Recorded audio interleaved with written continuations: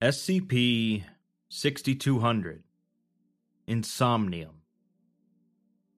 Apocalypses and the death of all humanity are a dime a dozen in the SCP universe. We've seen everything from the planet exploding to alien invasions to humanity blinking out of existence in one great moment. Generally, stories involving these situations are more concerned with either the build-up to the event or the event itself, but the one we'll be looking at today concerns the aftermath, with a small amount of survivors trying to deal with what happened. Unfortunately, they'll learn that the danger has not quite passed, and someone still wants them dead. The article begins with a newsletter that was sent out to everyone at Foundation Site 119, announcing a new site department. The new department is the Noospheric Department. As with new and revolutionary technology, they've been approved to begin experimental testing that will allow them to explore and document the entire human psyche. The Noosphere has been brought up several times now in various videos, but to recap, it's essentially the collection of all human thoughts, which is obviously normally inaccessible. The newsletter announces that the site's initial tests with exploring the Noosphere will commence on July 9th, around 10 p.m. Continuing on to the description, SCP-6200 is an anomalous event that began on July 10th, around 12:12 a.m., which resulted in the extermination of the human race. During the event, activity within the Noosphere peaked to record levels, resulting in affected subjects suddenly developing and possessing different physical characteristics and behavior. Only 7 researchers are known to have completely avoided the effects of this event, all of them having been involved in the noospheric tests. The tests involved a new piece of technology that the Foundation had developed, the Noospheric Individual to Collective Emulation Drive, or the NICE drive. They're not currently sure if the extinction of humanity was related to the noospheric tests or if it was just a coincidence, but I think that answer will become clear soon enough. Researchers became aware of SCP-6200 following a sudden influx of calls throughout the world to emergency services, in which people reported symptoms of fatigue, queasiness, bodily pain, and paranoia. At the same time, automated hospital systems across the world reported sudden spikes in neural activity in all previously sleeping patients. The Foundation began rationalizing the situation to world governments and attempted de-escalation protocols. Internet activity began surging globally as people continued reporting the symptoms, with multiple social media services experiencing outages due to the activity. Foundation web crawlers were successfully able to archive and delete most of the recorded footage beforehand.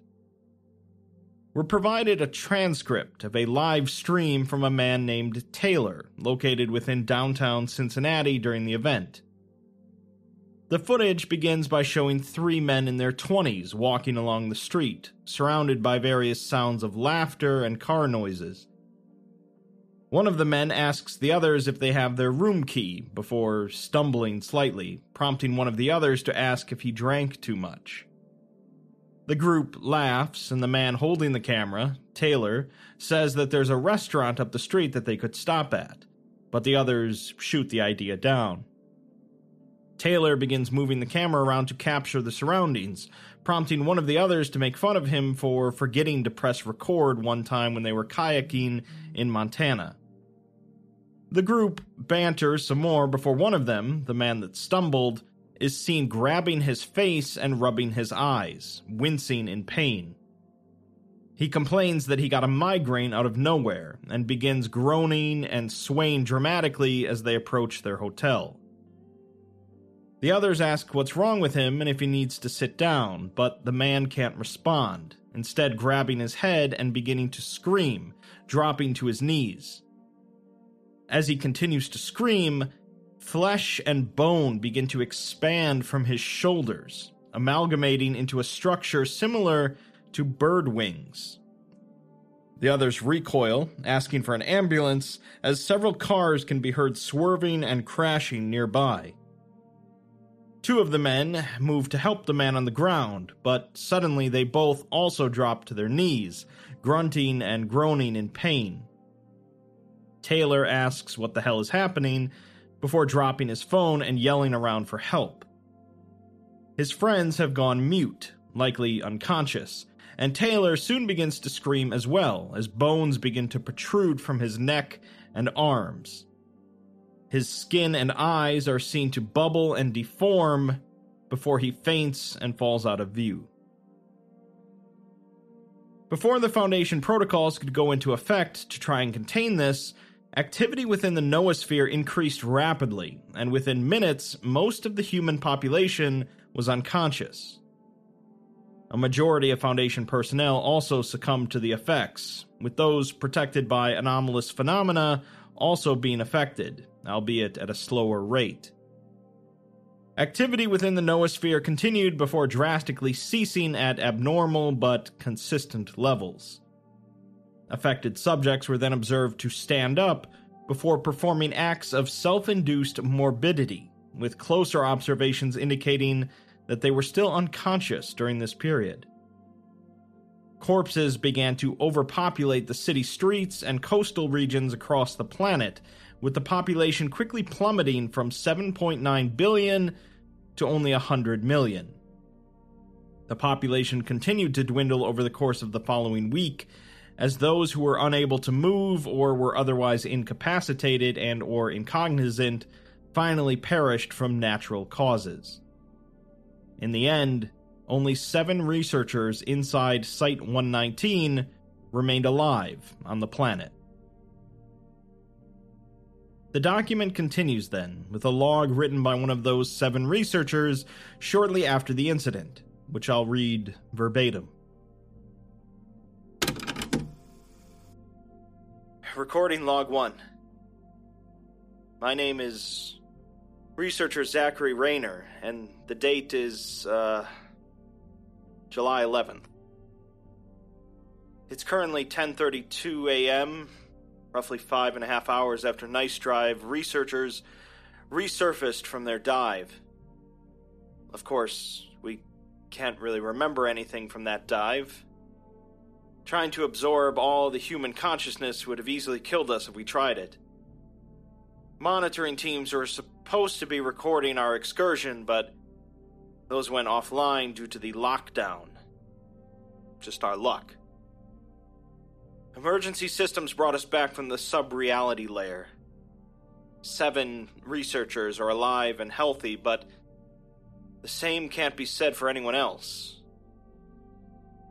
The current cause remains unclear. I'm in the process of updating some documentation with notes and information as it comes, although I'm not sure if anyone else will have access to this document. Not even really sure why I'm making a document. Old habits, I guess. Everyone else is, well, frightened. We were trained for researching, not for whatever the hell this is. The rest of the group is a bit shaken.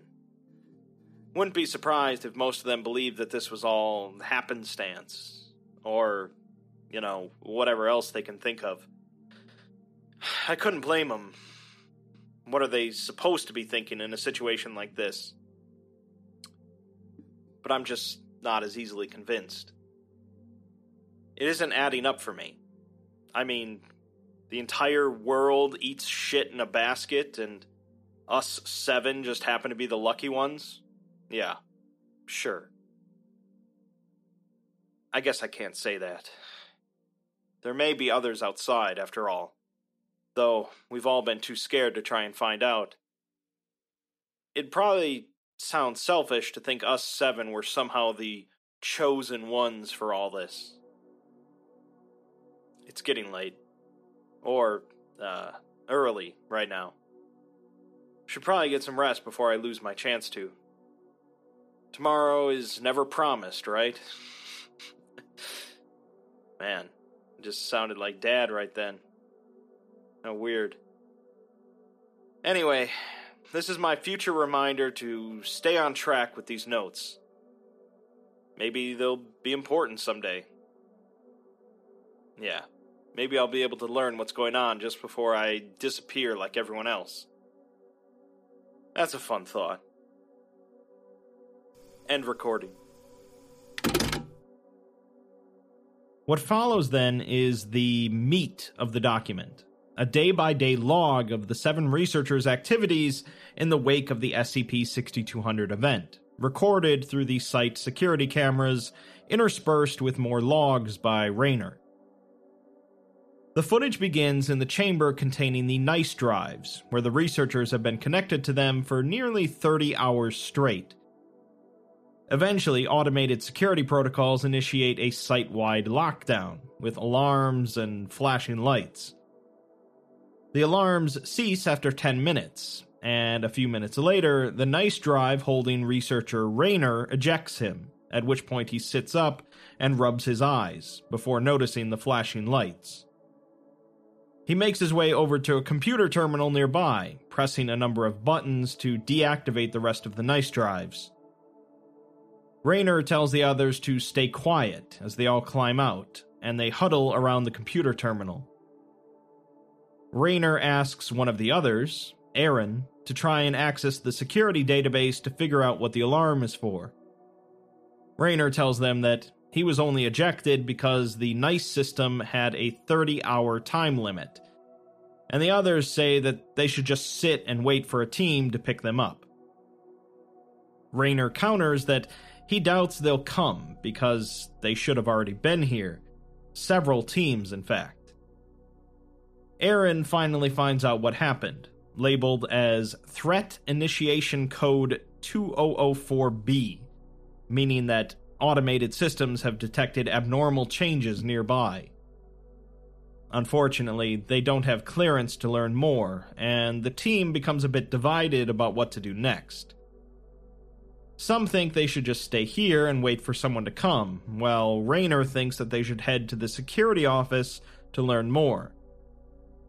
Aaron decides that he, Raynor, and another researcher are going to head to the security office, and they'll let them know what's going on using the intercoms. The others are not convinced that they won't die once they head out there, but the 3 go regardless. Outside the NICE chamber, Raynor tells the other 2 that they should head on to the security office while he's going to the admin offices to check on something. Aaron and the other researcher, Sinclair, find the door to the security office wide open, and Aaron begins accessing the master terminal inside.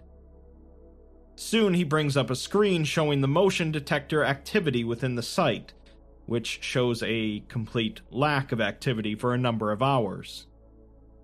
The lockdown seems to be an automated response to the period of inactivity. Aaron could lift the lockdown, but they still might be in danger to whatever caused this issue. Raynor then arrives at the security office, and Aaron tells the others in the NICE chamber that there's nothing immediately dangerous. Raynor says that he didn't see anyone in the admin offices, and Sinclair says that it's because they evacuated everyone, as there can't be any other explanation. Aaron looks over the security terminal some more and says that he wouldn't trust going outside, as something's not right. Later, the group of 7 gather together in the site cafeteria, with junior researcher Gustum complaining about having to sleep here, as he has a family to take care of back home. Raynor says that he wants to go home as much as everyone else, but right now their priority is figuring out what's happening. They need to avoid making stupid mistakes by being scared. There doesn't seem to be any immediate threat to them in here, so they should settle in and get some rest, figuring out what happened tomorrow. All they know is that something happened and it hit this site, but that's it. There's obviously some dissent among the group, but they all agree to spend the night. The next day, Rayner records another personal log, which reads, "This is, log 2. Nearly 40 hours after NICE members resurfaced. It's almost evening now, and most of us have settled down into whatever space we could find. Everyone was able to rest up and calm down since the dive.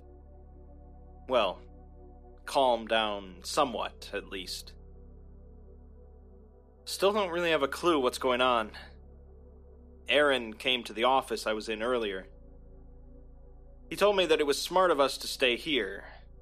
When I asked him why, he showed me all the stuff he compiled from scip.net. Logs, recordings, basically everything that he could find. Looks like whatever happened, it really did hit everyone. I went ahead and saved everything I could after Aaron revealed the news to everyone else. With all this extra downtime, I thought I'd try to be productive and figure out what's happening. I managed to snag the director's keycard after Sinclair and Aaron left me alone to head towards the security office. The stupid thing was on the office floor when I found it, practically begging me to pick it up. It was a lucky break. I also managed to search all the offices before I went back to the group. Of course, I didn't really find anything besides old research papers and experiment logs. Oh, right, and a Kit Kat bar stuck between the cushions of a computer chair. Actually, speaking of food, we have plenty of it. Colt went ahead and organized the kitchen for us. Doesn't look like we'll be starving or anything, especially anytime soon. With all the emergency provisions and water, it'll take a couple of months before we have to worry about finding more food. Jean also stopped by earlier. Said she wanted to talk to me about something. So I'll have to get back to this later, or whenever I can find the time. End recording. Later, footage shows junior researcher Gustum and researcher Colt sitting in the break room eating together. Gustum asks Colt how he's doing with this whole situation, and he says that he couldn't really say, as he thought about joking earlier that this is just like every typical Wednesday at the Foundation. He says that he couldn't imagine being in Gustum's shoes, with a baby back home. The two converse for a bit about children, before Gustum asks Colt about him not seeming to like Rayner that much. Colt sighs and says that he admits that Rayner has talent, but something doesn't feel right with him now. Before all this, he was much more quiet.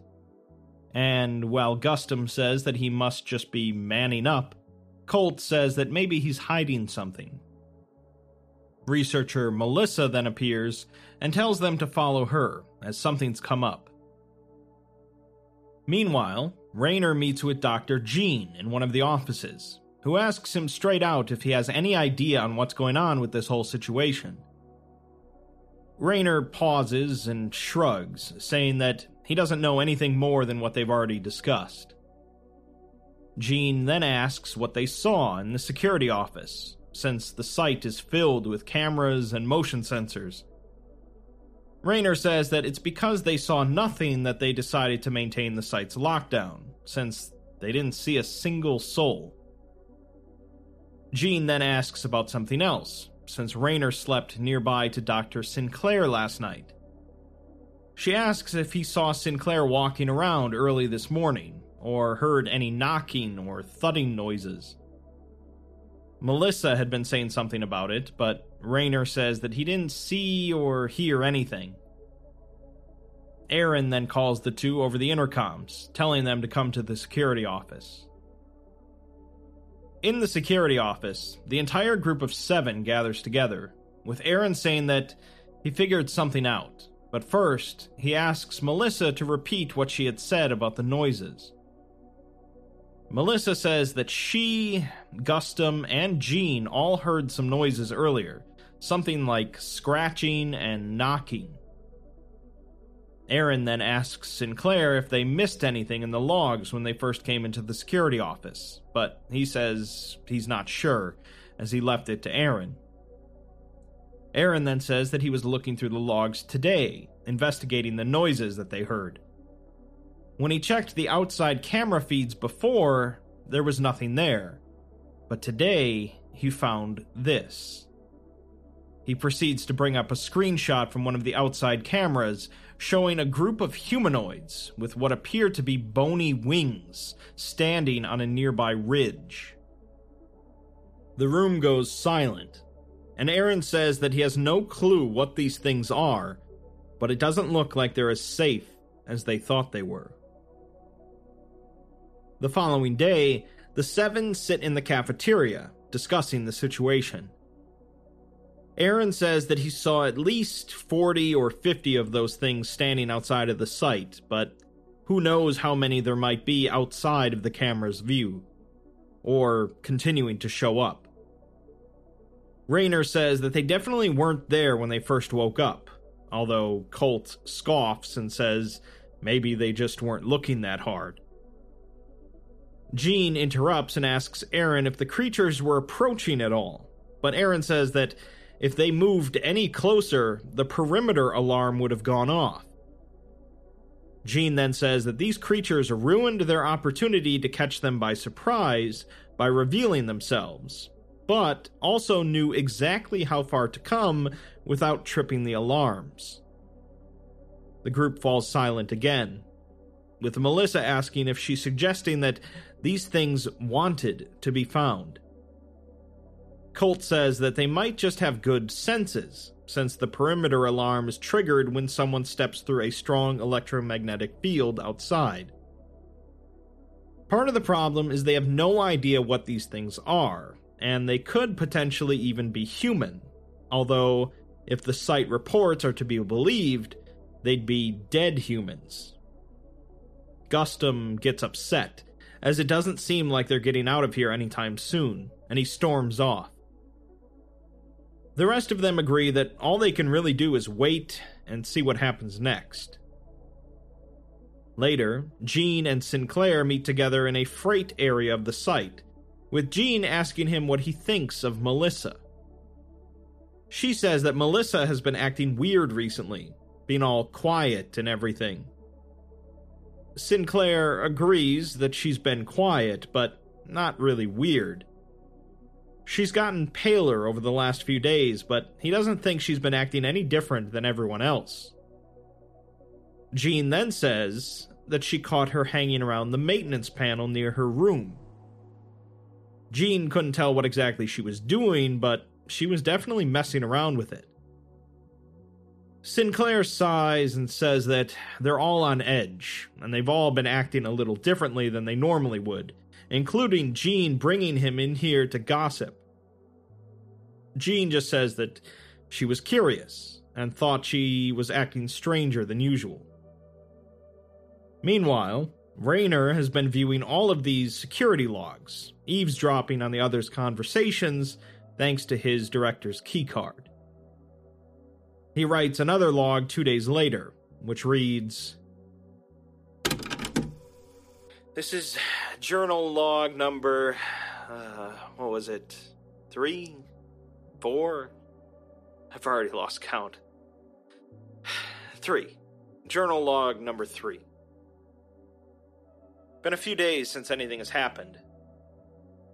With the news of us being surrounded by demon monsters, it's been hard to not stress and worry about shit. It's not a huge shock that Gustum and Colt have started to think that all of this is hopeless. Even I'm not sure what to do.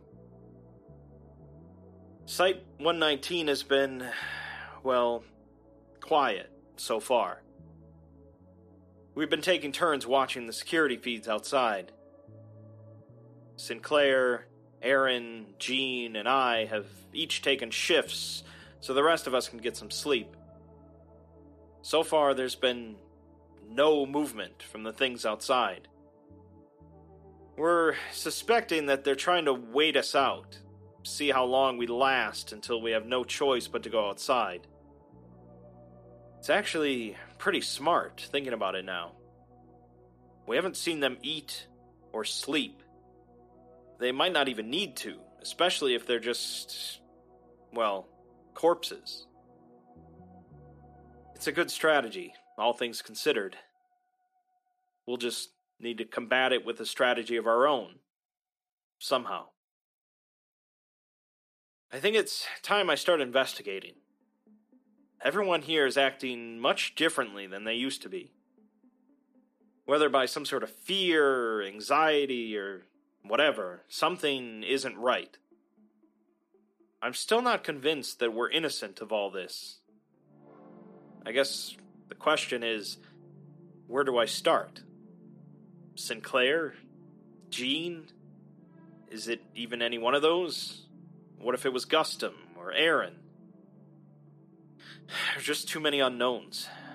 Not enough information or time. It's getting late, and I have a shift I need to cover for Aaron. I'll have to end the recording here, or until I can find something worthwhile to talk about. 3 days later, Aaron and Jean are in the security office together, looking through footage. Nothing has changed with their situation, and Aaron remarks on how, back when he was a kid, his friends and him would play Apocalypse in their backyards, pretending that the world was ending amidst a zombie outbreak. He never would have imagined that he'd be living through an actual apocalypse, especially not in his 30s.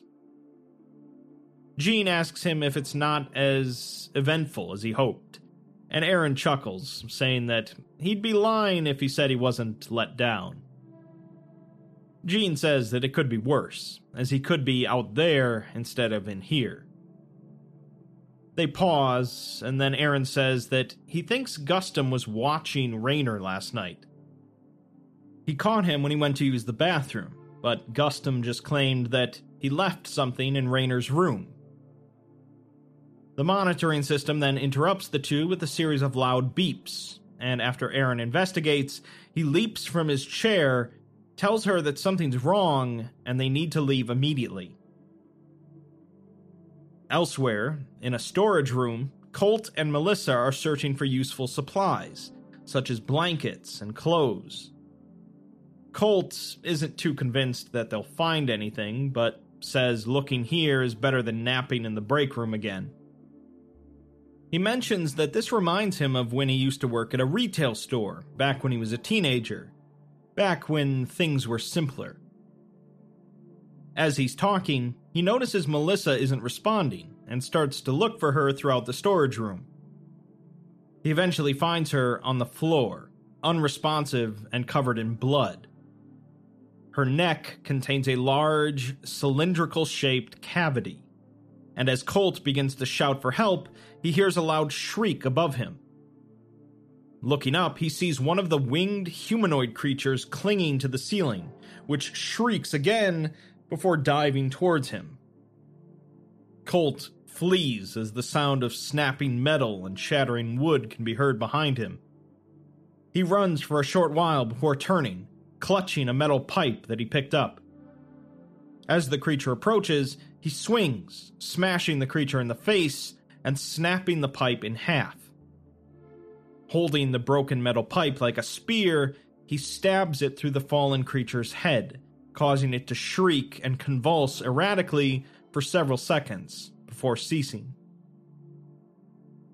Aaron and Jean then rush in, armed with blunt objects and fire extinguishers, as Colt collapses to the ground in exhaustion. In the aftermath, Raynor writes another log, which reads, Beginning Journal Log 4. Aaron and Jean told us about Melissa sometime after we heard the screeching from one of the storage rooms. Apparently, her and Colt were looking for stuff for us to use. It was sometime during then that Aaron noticed one of the doors had been opened nearby that sector. One of those things found a way inside and snuck in. Colt was the only one who survived. she never even stood a chance. We're all crushed. I can't even imagine what Aaron is going through right now. Poor guy. We've all been giving him some space. None of us have even done anything with her body besides wrapping it in a tarp we found nearby. Guess we're all still just shocked, I guess. We found the door that the creature came in from. The locking mechanism had been completely shattered from both sides. It was a 3-inch steel door, and those monsters were able to break in without making a sound. I've already gone ahead and repaired it the best I could. I also sealed the door just to be safe. Gustum was the last person by that door before things went to shit. What was he doing over there? I mean, someone had to have crushed the door lock somehow. There's no other way to explain how a creature like that could just waltz into a secured facility like this and also avoid the cameras. It's just not possible without someone else's help. Someone from the inside. I'll have to figure this out soon. Otherwise, we all may die before we get a chance. Just like she did. End recording. The following day, the group gathers in the cafeteria again, when Raynor confronts Gustum about what he was doing near the door before the creature got in. After a 15-second pause, he simply says that he was coming back from storage, and asks how Raynor knew he was over there. Raynor says that he saw him, and expresses disbelief about his story. Gustum says that he heard something, and then saw that the door had been opened, so he shut it and blockaded it before running to the cafeteria. Raynor, however, says that he was in the cafeteria at the time and never saw Gustum, leading Gustum to cuss him out and say that he went and hid in the bathroom because he swore something was chasing him. Aaron stops their arguments, and after a short pause, Gustum says he needs to use the restroom and leaves. Aaron says that they need to figure out how to secure this place before any more of the creatures get in. So Raynor says that he could seal off some of the doors, and Sinclair says that they could lock out more of the site that they don't use, such as the iconography division. Colt asks if they're sure that the creature is fully dead, and Jean confirms that she took some gasoline and a blowtorch and burned it to ash. This surprises Raynor, as they could have tested it, but Jean says that she saved some skin tissue and bone samples. Colt accuses her of trying to hide and withhold evidence to cover herself, but Jean says that all of the samples are free for anyone to research. So far, she hasn't found anything useful, other than confirming that they're definitely human. Aaron then leaves abruptly, and Raynor says that he'll go talk to him. He meets with him in the security office, although Aaron knows why he's here, and assures him that he's perfectly fine. Melissa had been Aaron's wife, so the others are worried about him. Raynor says that he's strong and tough, but it's okay to not be strong too. He tells him to have faith, and they'll be all right. Later, in the break room, Jean sits near Sinclair, who asks her if they're going to do another interrogation. He says that if she's going to ask him a bunch of questions, she might as well tell him what she needs the information for.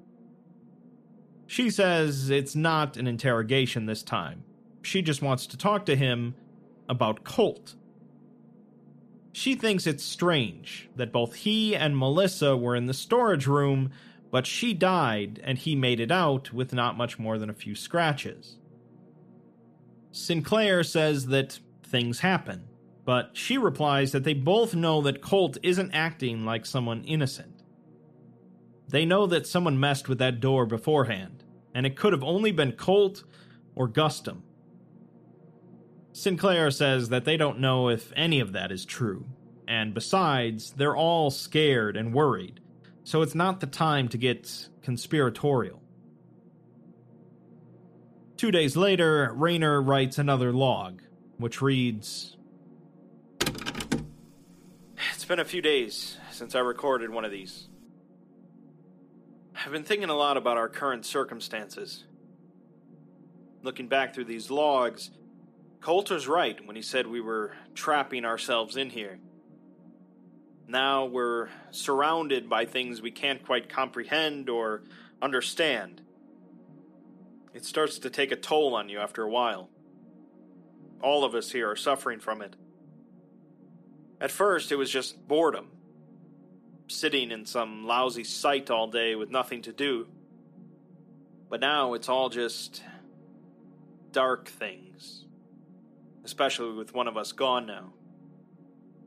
We're all starting to get suspicious of each other. It's not a secret that someone is trying to get us all killed. Whether it be intentional or incidental, it doesn't matter now. I myself have my own suspicions. Gustum or Colt. It has to be either of them. Hell, maybe both at this point. You don't just linger by some door before a breach happens. That's just begging to be caught. Especially since no one else could have done that while he was there. Not unless they were some sort of superhero or something. Beyond all that, though, there hasn't been much else to update on.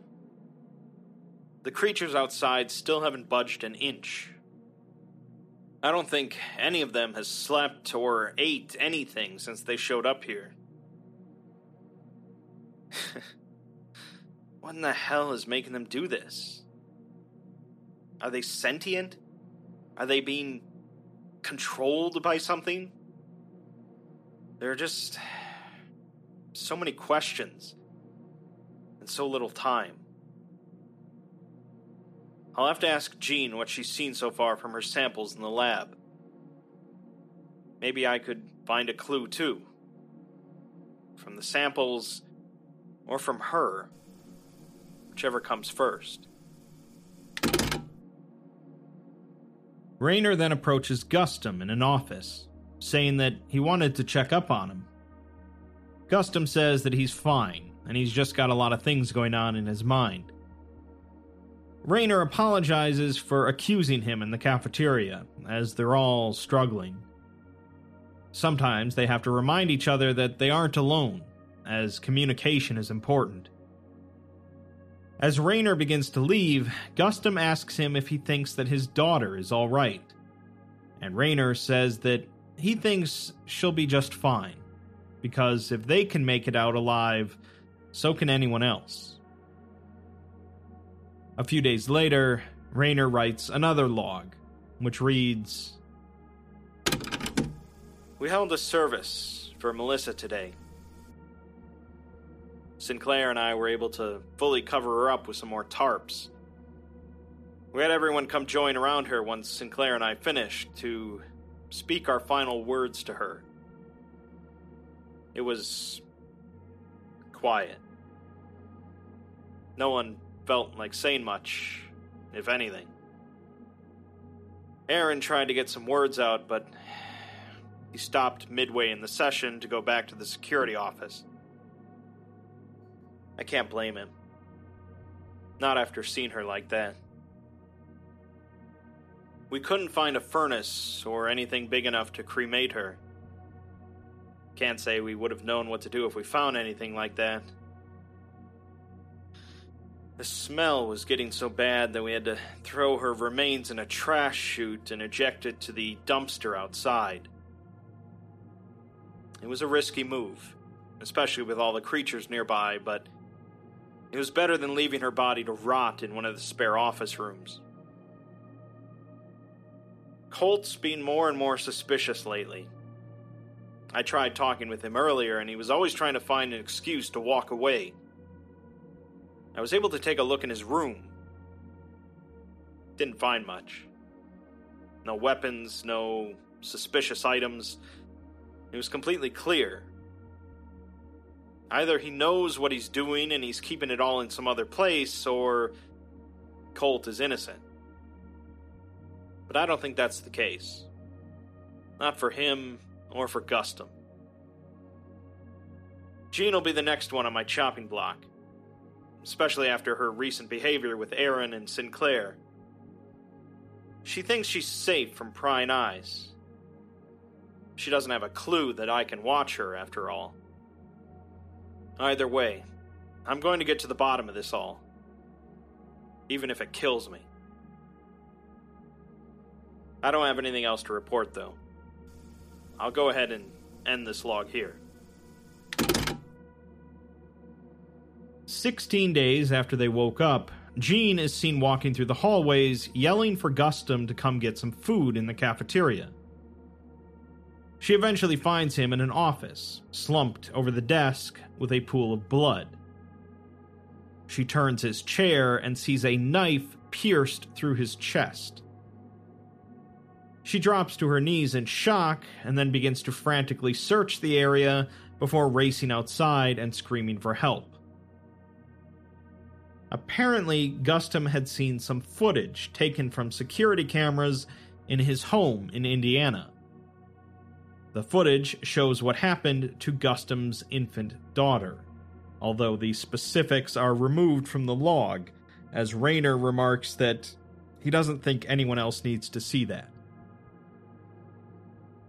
The following day, he writes another log, which reads, beginning log, whatever, now. The current time is roughly 5:30 in the afternoon, and, well, it looks like things are getting worse for us. Gustum is gone. Gustum and Melissa both. He was able to access the security cameras in his home. That was all it took for him, I think. Just one frame. Everything inside of me wants to say it isn't real, but we all saw the knife in his chest. At the very least, he didn't go out from a surprise attack or anything. He knew what he wanted, and I hope he has some closure now, wherever he is. The funeral service was short. We didn't spend any time with last words. We just dumped the body out of the chute again. I'm starting to get worried that those chutes will fill up if we aren't careful. The last thing we need is a bunch of trash and corpses overflowing out into the hallways. Talk about a nightmare. If Colt doesn't fess up, my next target will definitely be Jean. She's been hiding all of her evidence. I think she has something incriminating somewhere in her room. I wouldn't even need anything specific. Just something that I can pin this all down to. If she's not the culprit, well, that could only mean it's Aaron. And I don't even want to think about that. I'll maybe try tomorrow or here in a couple of days to see if I can't dig up something useful. Something's got to give in. Eventually. In the security office, Sinclair and Aaron are monitoring the camera feeds outside, although nothing can be seen. Sinclair says that it all just doesn't feel real, and mentions that he attended a Foundation seminar once led by Dr. Placeholder McDoctorate, which was meant to be a sort of test to see if people were interested in the field. The seminar was about there being another dimensional plane, a narrative plane, in which deific beings sat around and wrote all of them into a grand story. Sinclair says that he was more curious than intrigued, as the last thing he needs is an existential crisis on the job. Sinclair asks Aaron if he also has been in the field, and Aaron confirms that he was an equipment engineer for some of the mobile teams for a while. They both then agree that Gustum's stab wound was not self-inflicted, and whoever did it must have waited until he was distracted to jump on him. Sinclair says that it's possible that Jean did it, since she was the one who found him, but it could have been anyone with a clearance card, as they could have wiped the camera feeds. He also says that Raynor's been up to something as well, and Aaron asks why he's discussing all of this with him. Sinclair says that he believes Aaron to be the least likely suspect, given that his wife died, so he trusts him. Aaron chuckles that he could be making a mistake there, but Sinclair simply says that it'd be his funeral if he is. A few more days go by, until Raynor quietly enters one of the offices and begins rummaging through the filing cabinets there. He doesn't seem to locate what he's looking for, and canvasses the rest of the room, searching across every paper and document there. Still unsuccessful, he returns everything back to where it was, and then accesses the computer there. He searches through the various files on the computer, until voices can be heard outside of the office, at which point he quickly stands, shuts down the computer, and leaves. A few more days later, he writes another log, which reads, "The plot thickens. I think I caught Jean. Took a peek at her room while everyone was busy. I tried to find something physical, a weapon or something, anything that I could tie back to Gustum or Melissa. When none of that worked, I went ahead and logged onto her computer. I wasn't able to find much since people were coming, but I did notice a secret folder. I didn't have time to use my clearance to void the password, so I couldn't see what was all in it. Looks like I'll have to go back at another time and see if I can't access it. I'm hoping there's a USB or something nearby so I can copy what I find in there and post it somewhere else to view. This is big news. Finally, I may have something concrete. It might even link Jean and Colt together. Hell, maybe even Aaron. Jean is hiding something from everyone, and when I get my hands on it, she'll regret it. I'll make sure of it. Hopefully I have a chance tomorrow. She isn't on any shift, but she will be downstairs in the lab for a few minutes. That'll be my opportunity to sneak back in and copy that data. Wish me luck."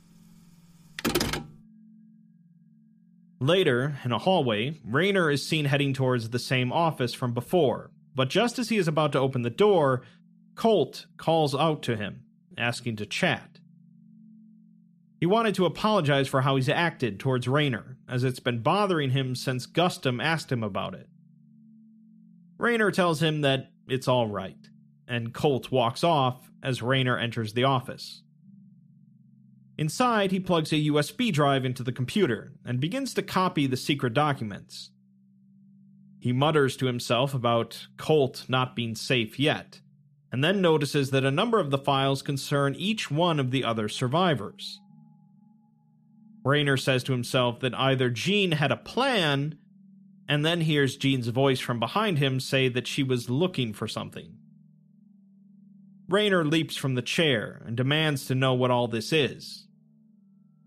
Jean responds that she's just keeping tabs on things, and points out that some of the files there she doesn't even have clearance for.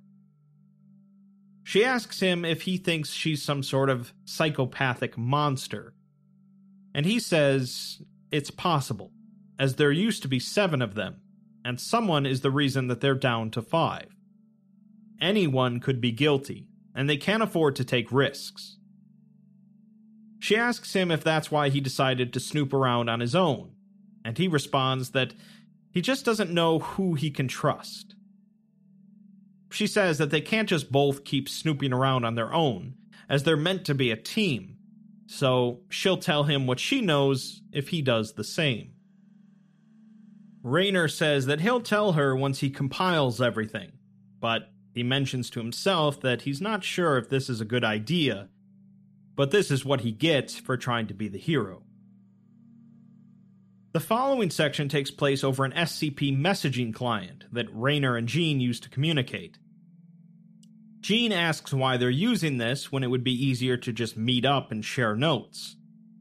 Rayner counters that it's easier to just upload documents on here to share them.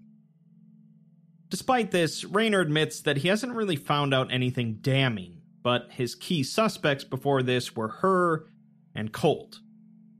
Jean finds this humorous, as she thought it was him or Sinclair. She used to think Colt might be responsible, but she just thinks he's a blunt person. Neither of them suspect Aaron, partly due to how vigilant he's been in the security office, and partly due to losing his wife. Rayner sends her what information he has, revealing that he has the director's keycard, which he found on the floor initially. After reading through it all, Jean mentions that she had been looking through the old drafted proposal for the noosphere test that they were involved in, and noticed that it talked about another study, Project Parasite. Rayner doesn't think it was that important, just some other precursor experiment that helped form the project, but he looks into it with the director's clearance. He finds an SCP document for another anomaly that's since been marked as neutralized. The anomaly is an abandoned home in Arizona that's now a nesting ground for a developing species of anomalous organisms. These organisms are comparable to that of ordinary parasites, but when threatened, they will revert to a large biped creature, typically possessing wings or other appendages suited for hunting. While they appear to be human, they differ drastically in behavior, composition, and dietary patterns. Increased predatory drive and nocturnal tendencies cause them to travel away from the house for food, often until daytime. They are strictly carnivorous, with aptitudes toward human and animal flesh, despite being capable of eating plant life and other foods. Current theories regarding these entities suggest that all of them are part of a singular consciousness, and they manifest once transferring themselves onto active humans via parasitic subagent, terminating their hosts through a variety of methods to assume full control. While this sounds incredibly similar to what's going on in the world right now, Rayner asks why she's so interested in it. She just asks him to bring up any other files related to it, so he pulls up an addendum. The addendum explains that the house was first discovered in 1981, following a large spike in missing persons, and in mid-1984, it was discovered that the entities are sentient, with the ability to speak standard English. They managed to get an interview with one, which we'll get to, but they have since refused to speak with Foundation personnel otherwise. It was later learned that they are capable of advanced communication via collective consciousness, which later allowed Foundation personnel to understand current theories regarding the existence of the noosphere. Controlled studies continued until 2019, when the anomaly was terminated to save Foundation research teams from succumbing to the anomaly. Investigations of dead entities indicate that these creatures are composed entirely of anomalous, parasitic insects. Parasites are capable of altering their physical bodies, conjoining with other parasites to form one organism, which can then infect and terminate humans. After killing them, the parasites can ingest all of the dead tissue, altering themselves again to replicate the previous looks and physical characteristics of the deceased individual. The parasites are unable to assume full control until their hosts are terminated. In the interview, a Foundation doctor asks the entity's leader why they're here, but the entity responds that it wouldn't matter to bugs like them, and to leave them alone. He then asks why they stay here in this little house, to which the entity responds that they want seclusion, the family that they have made. The doctor asks the entity if it cares a lot about them, but the entity insists that there's no need for it to answer this question. It tells him that if the humans take a wrong step towards them, they won't hesitate to squash them all like ants. The doctor asks one more question, on why they take control of humans' bodies instead of just consuming them. The entity chuckles and says that they have little patience for humans, but nonetheless, they humor them. They find all of the humans disgusting, but then it transforms into a humanoid figure and says that it's just easier to hunt your prey when they don't have to be afraid of the hunter in front of them. Jean says that this is all interesting, as these parasitic creatures could morph and shift to create and make other appendages, and they were attracted to human hosts.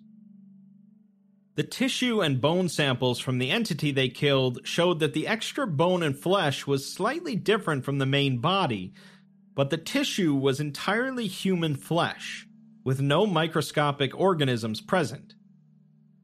It doesn't seem like the entities they're dealing with and the entities from this document are exactly the same.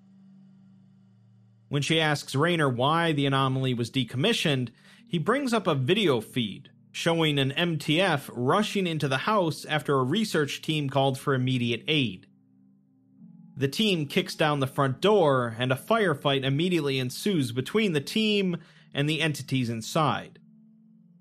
One of the team, who was distracted while trying to help a wounded researcher, is pounced on by an entity, who digs its wings into their chest, piercing through their rib cage and vital organs. The battle continues, as another agent is grabbed by an entity who slams them into the ground, instantly snapping their neck. The rest of the team decides to retreat, saving the one researcher they can, the same that previously interviewed the entity's leader. One of the team holds their ground to let the other agent escape with the researcher, dying in the process. Before the last agent makes it out, however, he's attacked by another entity, managing to stab it through the skull with his knife. Unfortunately, the researcher had lost too much blood from his mutilated leg and perished shortly after. The house was subsequently destroyed, along with the remaining entities. Jean asks Raynor if he knows how many of them worked in the field before joining the NICE project, but he doesn't. She then just tells him to meet her tomorrow in the security office because she may be onto something. She tells him to bring only Aaron with him, but she needs to check on something first. The two disconnect from the chat, and the following day, Raynor is approached by Sinclair on his way to the security office. Sinclair says that he knows that Raynor and Jean are up to something, as they've been both acting skittish recently. Raynor just says that nothing is going on, they're just both trying to understand everything that's happening. Sinclair says that whatever they're doing, the others can obviously see that they're up to something, so maybe they should just let everyone know before they get too suspicious. Sinclair then walks off, as Raynor stands there momentarily before continuing on. Speaking of suspicious, security footage shows Colt sneaking around behind the security office, listening in on Raynor, Jean, and Aaron while taking notes in a notebook. Inside of the security office, Raynor and Jean fill Aaron in on everything they've learned, at which point he asks what it all means and why they're asking for his help. Jean asks about that video of the MTF, asking how many of the people on the NICE project used to be part of an MTF. Aaron says that there were 3, himself, Sinclair, and Colt. The point that Jean is trying to make is that if these things are parasites, and they had infected one of the MTF agents in that raid, and that agent ended up joining the NICE project and getting hooked up to the entire human noosphere, it's possible that they could have infected every human on Earth. The parasites may have known that they were about to be wiped out, and hid inside of that person until a solution revealed itself. They wouldn't be able to physically infect everyone through the noosphere, but they could potentially alter every person's consciousness to make people believe that they were infected, which would alter their bodies in turn. The parasites only work if the host is dead, so whoever is killing them is doing so specifically to convert them. They just don't know who it is, but it's likely Sinclair or Colt. Aaron asks why they don't just confront them directly and put a stop to this, but Raynor says that they can't blow their cover yet. They just need to wait for the killer to slip up. For now, they need to lay low and let the killer approach them. The following day, Aaron is sitting in the security office with Colt, who asks him how much he really trusts Raynor and Jean. Aaron says that he doesn't know, and Colt says that they've both been scurrying along, pinning things on everyone and pointing fingers, and it's kind of concerning. He thinks that they've been giving out false information and trying to spread it so that all of the heat goes off them. He confesses that he watched them do exactly that to Aaron yesterday, and he's sure that he and Sinclair will be next. He doesn't know what they were talking about, but something is fishy, and he asks Aaron to not put his entire trust in them. Meanwhile, in the cafeteria, Jean flinches as Sinclair sits near her, and she remarks that she's just jumpy today. Although Sinclair presses her on if anything's wrong, she insists that she's fine, so he instead asks if she's learned anything about the entity they killed. She says only that it's human, and it's hard to analyze the sample when the site has such little inventory. He then asks her about her investigation, and she just says that she's getting somewhere and hopes that it leads to something. She then smiles faintly before standing and leaving. Later, in an office, Raynor asks Jean why these monsters would be attacking them like this, but Jean isn't sure there's a good reason, other than perhaps revenge. She says that the biggest lesson she's learned in the Foundation is that they're hardwired to understand what's happening around them, as it makes them comfortable to know the odds and ends of systems they can't control. Sometimes, though, you have to be comfortable in uncomfortable situations, and be content with not understanding things. She then replays the footage from the raid, focusing on the surviving MTF member, but they can't figure out who it might be. Raynor then says that if they're certain that the parasites found their way into the noosphere because someone was a physical host for them, then there could be some sort of deformations or inconsistency with someone in their group. It could be something that they wouldn't be able to see with the naked eye, but perhaps with a different camera filter. They decide to rush it to the security office to give it a try. Inside the office, they find Aaron and tell him that they need to use the computer to try and find the culprit. Using the director's keycard, they can access the different camera filters and use a thermal filter to look at the cafeteria. They see two red spots appearing together, one of which is significantly darker than the other. Looking closer, the dark red spot is actually a bunch of little things. The lighter red object is Colt, and the darker collection is Sinclair, or what used to be Sinclair. Jean decides that they need to grab some weapons and confront him now, Otherwise, he could very well kill Colt before they stop him. Aaron tells them to go ahead, saying that he has a plan and they need to trust him. The other two are hesitant, but go on. In the cafeteria, Sinclair mentions that Colt told him about his brother that died in a car accident a while back, and he says that he knows it's not easy dealing with stuff like that. Colt says not to worry about it, as they have bigger fish to fry. Sinclair then gets up and moves behind Colt, putting a hand on his shoulder, saying that they're all in the same boat, and they're going to get through this. He's interrupted by Raynor and Jean, who approach the table calmly. They say that everything's alright, but they need to borrow Colt for a bit, as Aaron said he needed some help.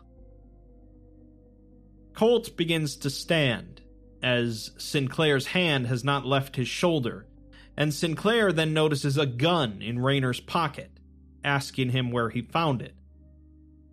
Raynor just says he found it hidden in a drawer, and as Colt gets up to move, Sinclair stops him. Colt says that he's been meaning to talk with them anyway, but Sinclair chuckles and says that after all of this, he doesn't notice that they're suddenly armed and asking for him to go to Aaron for some suspicious-sounding help. Jean says that Aaron needed some help fixing some frayed wires, as Raynor slowly moves his hand towards his gun. Sinclair tells Colt that they're suspecting him of being the killer, and tightens his grip on his shoulder. Colt tells Sinclair to let him go, at which point Jean pulls out her gun and points it at Sinclair, demanding he let him go. Sinclair sighs heavily and says that they figured something out, and it's a shame. He then squeezes Colt's shoulder hard enough to break the bone, causing him to howl in pain, and Raynor pulls his gun out as well. Sinclair continues to crush Colt's shoulder, at which point he turns and punches him in the face, tearing bits of flesh and bone from his cheek. The wound shifts as a large number of small organisms move and close the gap, leaving no mark of the impact. His face then deteriorates as loud snapping and crunching sounds can be heard, and large wings form from his back. Talons and spikes begin to grow from his hands, arms, and legs, and blood begins to pour from Colt's shoulder, causing him to scream louder.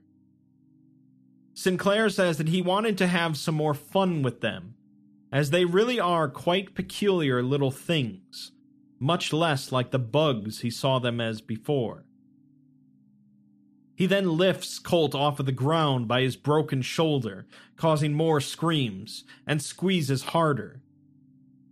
He then grabs Colt's throat, swiftly snapping his neck before tossing the corpse aside. Jean and Raynor finally open fire on the entity, as outside the sound of banging and clawing can be heard along the walls, and the perimeter alarms go off. The entity grabs a table and flings it at the two, managing to hit Raynor and send him backwards. Jean continues to fire upon it, to little effect, and it begins moving towards her. Soon, Jean runs out of bullets, and she throws the gun at the entity, missing. It then steps on her left arm, and just as it's about to attack her, Raynor fires off some more shots, distracting it. It grabs a chair with its wing and flings it at Raynor, hitting him again. As it's about to attack Jean, however, a loud gunshot is heard from behind it, and as it turns, another gunshot strikes it in the face, knocking it off of Jean. Aaron appears, carrying a shotgun, and he proceeds to fire several more times at the entity, bringing it to the ground. He continues firing until out of ammo, at which point the entity is unresponsive. Outside, the sounds of banging and clawing cease entirely, and Aaron says that he was just waiting for his opportunity to surprise it. Jean's arm is injured, and Raynor is disoriented but okay. Unfortunately, they didn't end up saving Colt, They now notice that the banging sounds outside have stopped, although they're not exactly sure why. Back in the security office, they look at the outdoor camera feeds, which show a large number of creatures lying motionless on the ground. It would seem that they're all well and truly dead, and Raynor guesses that maybe since the parasites masquerading as Sinclair were the last physical ones of their kind, the rest died off with him. They're not sure what to do now, but Aaron says that he has one idea, and he lifts the security lockdown on the site. He suggests they take the risk and go outside. Afterwards, Raynor writes one more log, alongside Jean, in which they state that it's been almost 30 days since they awoke from the project, and since then they've lost all but 3 personnel, not counting the previous Dr. Sinclair, who they later realized was not the actual doctor. Jean explains that after some investigation into Sinclair and the Project Parasite precursor study, they eventually learned that he had been compromised by a parasitic anomaly. The parasite was able to then transfer itself into the noosphere along with the rest of them, presumably infecting it and the rest of all human perception, aside from the 6 other researchers. They're still not sure why, though, and they'll definitely need to spend more time trying to piece it all together. Raynor also alludes to a budding relationship between himself and Jean, but she tells him there are more important things they need to worry about. All of the entities have completely vanished, and their best guess is that Sinclair was the primary anomaly, and wasn't able to transfer himself to another host before dying. Their next task then is to turn things back to normal, and Jean hopes that there's a solution that doesn't turn them into lab rats or corpses as soon as they return things back to the way they were. Raynor says their options are to try to live things out and hope for the best, or they could jump ship, or find some anomaly that can turn back time or switch realities. That's their plan then, and they both decide there isn't much point in keeping logs anymore, ending the recording. First of all, SCP-2000 is generally the first thought when it comes to resetting the world, but it doesn't necessarily exist in every canon, or the group might just not know about it, at least not yet. This is an apocalyptic murder mystery, which doesn't happen too often, where the characters can't really even think too much about what happened to wipe out humanity because they have to deal with who is wiping out the last 7.